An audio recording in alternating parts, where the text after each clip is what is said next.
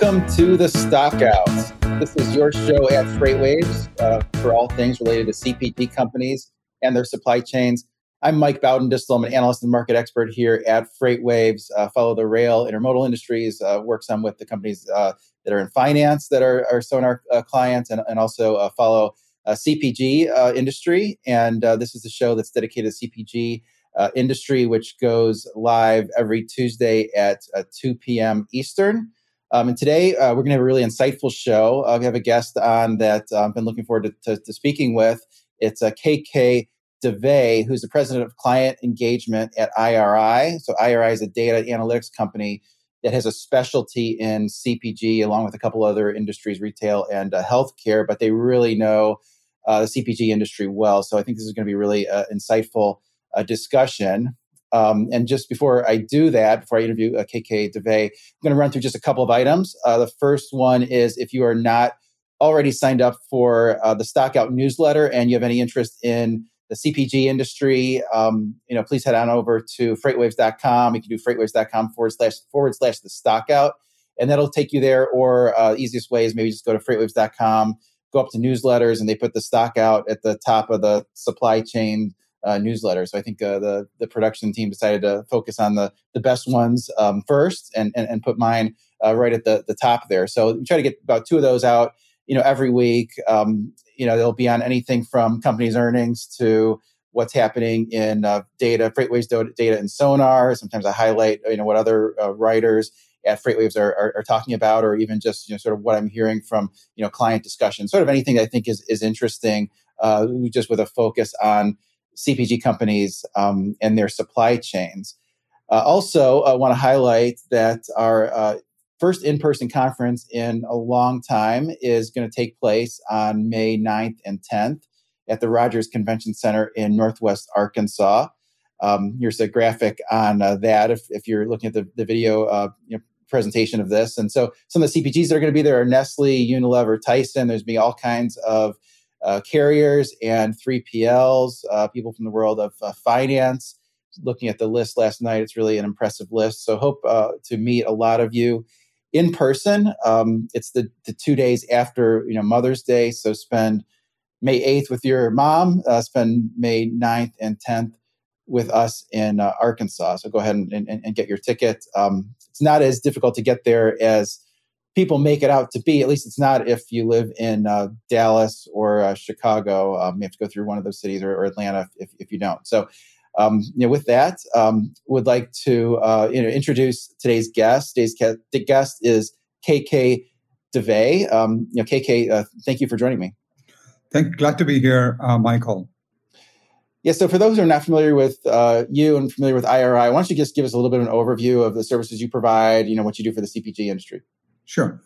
IRI tracks about 1.2 trillion in annual spending of consumers. We track all the grocery stores, mass merch, club stores, e-commerce, and other such places, convenience stores, convenience and gas, where consumers come and buy their weekly grocery products. And we also measure what's in the store. So we kind of know the full 360 of when a shopper makes a purchase. This sits on our wonderful technology platform called IRI Liquid Data Platform, which allows us to cut and slice the data very fluidly and get at insights. And we work with both CPGs as well as retailers, providing a bunch of recommendations on innovation, pricing, assortment, market share tracking, and a number of such things that help them drive growth. That sounds really like you get a lot of great insights out of there. And just one of the things that comes up, at least right now, is the inflation's been so high. You've seen all these CPG companies raise prices multiple rounds, and a lot of the CPG companies have said, elasticity is no worse than it has been historically. Do you buy into that? I mean, are you seeing that in your data? This is an area that we have been tracking very closely for several months. It is true at one level, right? There's a lot of inflation inside the store and outside the store in everywhere. I was just out on travel, and you can get flight tickets, you can get rental cars, and you can get hotels at reasonable prices, right? So there's inflation all around. The elasticity of consumers for grocery products was a little bit lower than normal during the pandemic, during most of the pandemic, and for very good reasons. There wasn't a lot of other choices. People weren't, spending their money in non-goods, services were out, travel was out, eating out was also kind of quite curtailed. And there was stimulus money. There was, people were working from home. The demand for at-home consumption was fairly elevated. So people were willing to pay for it. And then we also started having supply challenges. So you could, if I couldn't get my favorite product, all the time, whenever I see it, I pay whatever price and get it, right? So if I'm particularly particular about certain brands and certain products. So the elasticity was suppressed for a while. Now we are beginning to see a little bit of a turn in that prices have kind of really peaked in lots of categories, and consumers have other avenues to spend in terms of travel and in terms of leisure and other such activities. So their in-home consumption budget is kind of shrinking a little bit in the last couple of months, and we are beginning to see evidence of elasticity, not in all the categories, but in some of the categories now in grocery. And which categories would be more elastic, where you're seeing some of that pressure, and which are less elastic? Great question, right? So the categories where supply is available, where you can most of the time find your product, we are beginning to see elasticity behaviors, particularly for the white tag items, right? For the regular everyday shelf price items. So things like eggs, meat, some segments of meat, milk. These are categories where we are beginning to see elasticity. There are some categories where we are still, depressed versus 2019 levels in terms of elasticity, meaning, people are willing to pay more to get the product. These are products like ready-to-drink tea or coffee, the Starbucks Frappuccino kind of bottle that you see at the grocery store, sports drinks, some parts of meat, right? Convenient, refrigerated meats that are good for fixing a quick lunch. So those products where there is some shortages, or meaning not shortages per se, but where the supply is a little bit more constrained, particularly if you're finicky about a brand, those categories are seeing elasticity still a little bit depressed compared to 2019. Yeah, that's great insight. So it seems like it's being driven more by the availability on shelves. If I don't get it today, am I going to be able to get it next week or tomorrow or something like that? So people are maybe buying and paying whatever the price is. So it's just interesting that you're seeing some divergence across categories for that reason. I think as you think about forecasting CPG volume, you guys have a lot of good data on that too. If I'm a CPG company, I think the struggle would be how much volume do I want to bring in-house? I mean, a lot of the CPG demand is still higher than it was pre-pandemic levels. A lot use outsourced manufacturing. That's very expensive. But sort of going forward, what are you seeing in terms of CPG companies wanting to bring more of that manufacturing capacity in-house versus using contract manufacturing? Yeah, no, look, I think all of us, right, we're quite surprised that this would last this long. When the COVID hit, we thought, once the vaccines come, COVID will go away. Or if we quarantine for two weeks or 3 weeks, if all of us quarantine for 2-3 weeks, the bug will go away. But it wasn't the case. So at that time, a number of manufacturers were actually increasing their, co-packer demand to kind of just tide over the surge in demand, right? And we all thought the demand will kind of revert back in 2021. Everybody thought by January, February, demand will moderate, particularly the vaccine announcement in November, and then with the mask mandate coming off in early summer last year. But the demand has been quite strong for various reasons. And so, and then a whole slew of supply chain challenges have hit the industry. So I do believe in the longer term, just like from globalization to more nationalization that's going on across a number of other industries, I would expect to see CPGs also bringing some more of the critical production capabilities and the plants in-house. I think we are beginning to see some companies investing. They've increased their capex and putting up some plants, etc., to kind of have production closer to home, closer to under their control, so they could kind of more seamlessly fill demand as it arises, as opposed to depending on co-packers and co-packers. There's just so much that they can do with elevated demand levels that we're still seeing today. Yeah, that's good insight. I think you're right. I think we'll see more of those companies bring more manufacturing in-house. I wanted to ask you on these companies' cost structures. I mean, going through the CPG, just analyst reports. I mean, the thing that really stands out, just how much margin contraction there's been.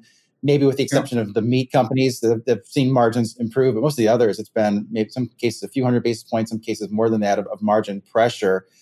What do you think the outlook is there for margins? Do you think they can get all that back in the next year, or how do you think they'll handle that?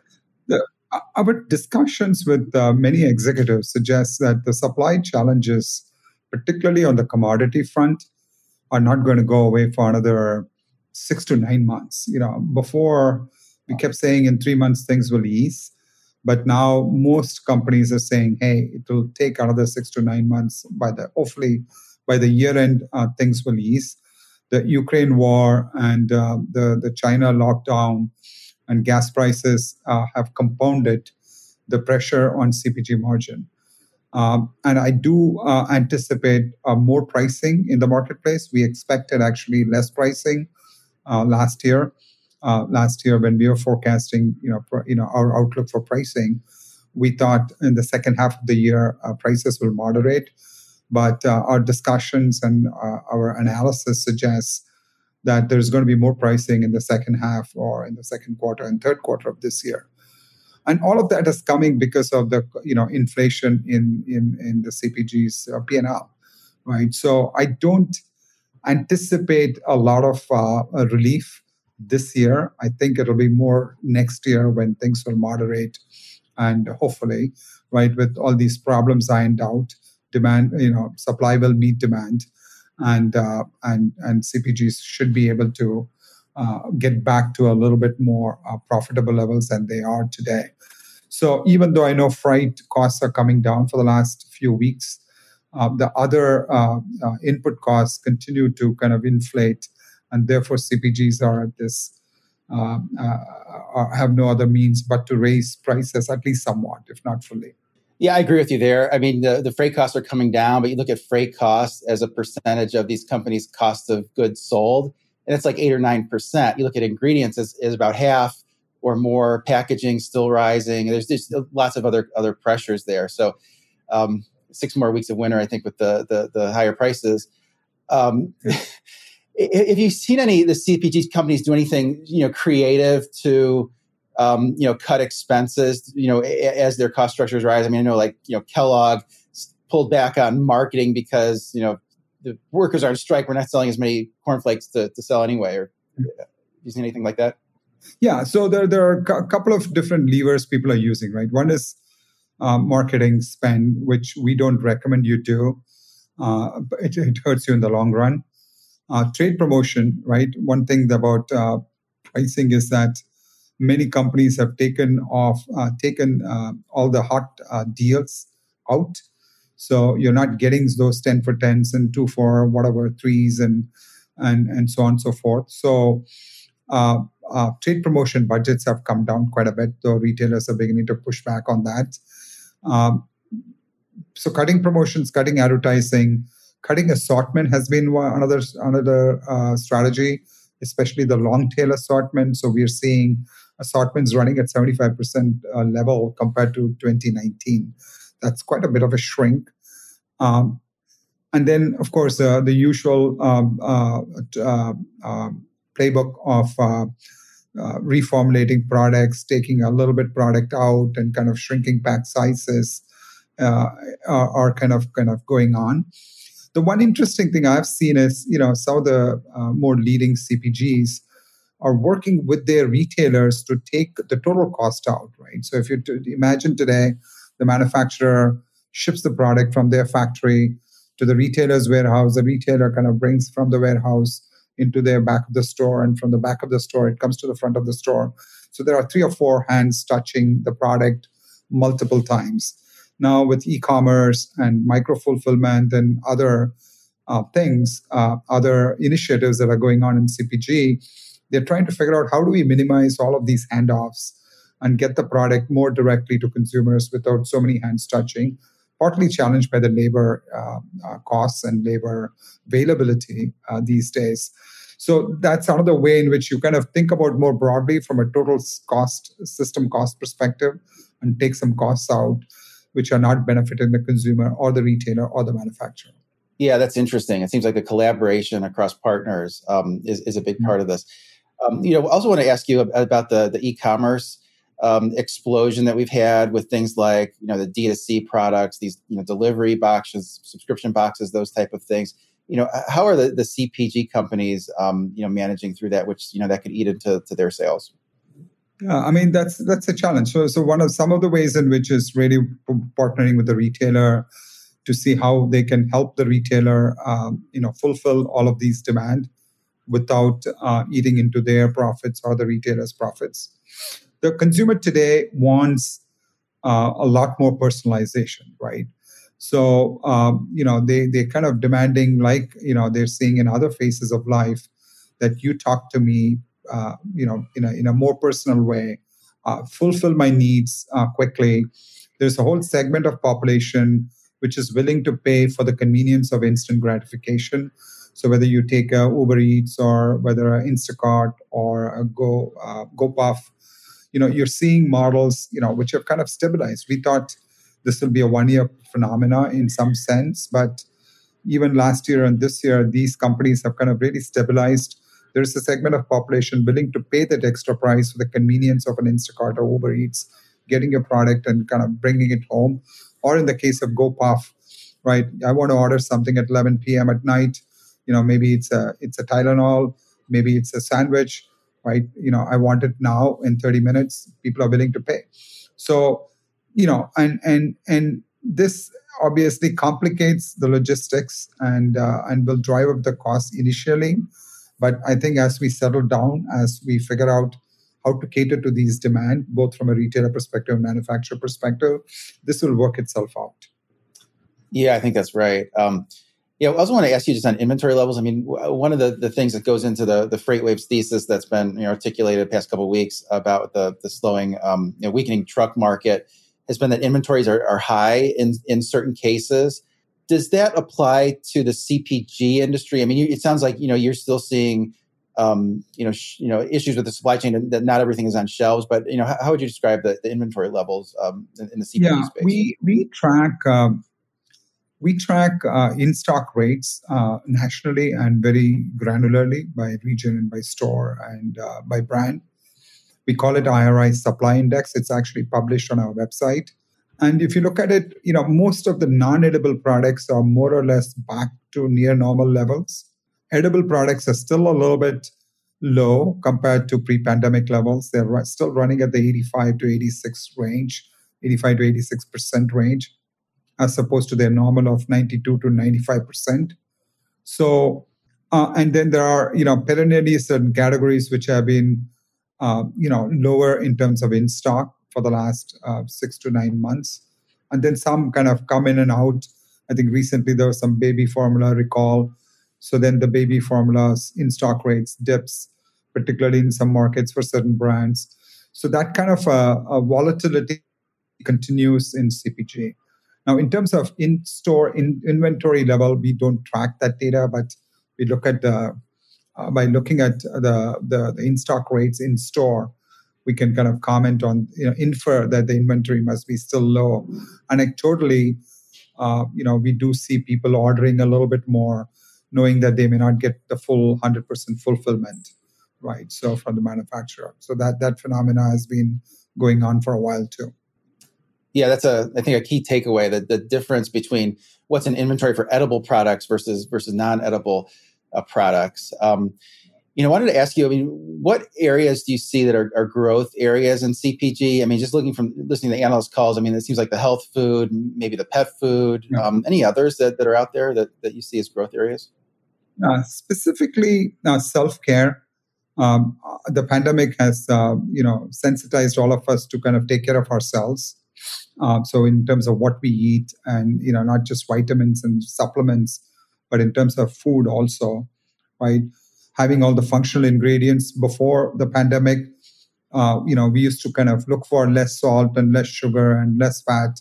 But now people are looking for products with functional ingredients that will kind of help in their immunity, help reduce stress, help digestion, help brains to function 100%, right? As everybody is hopping in and out of Zoom calls all through the day, and preventative nutrition, right? So I don't fall sick and I don't have to go to a hospital, etc.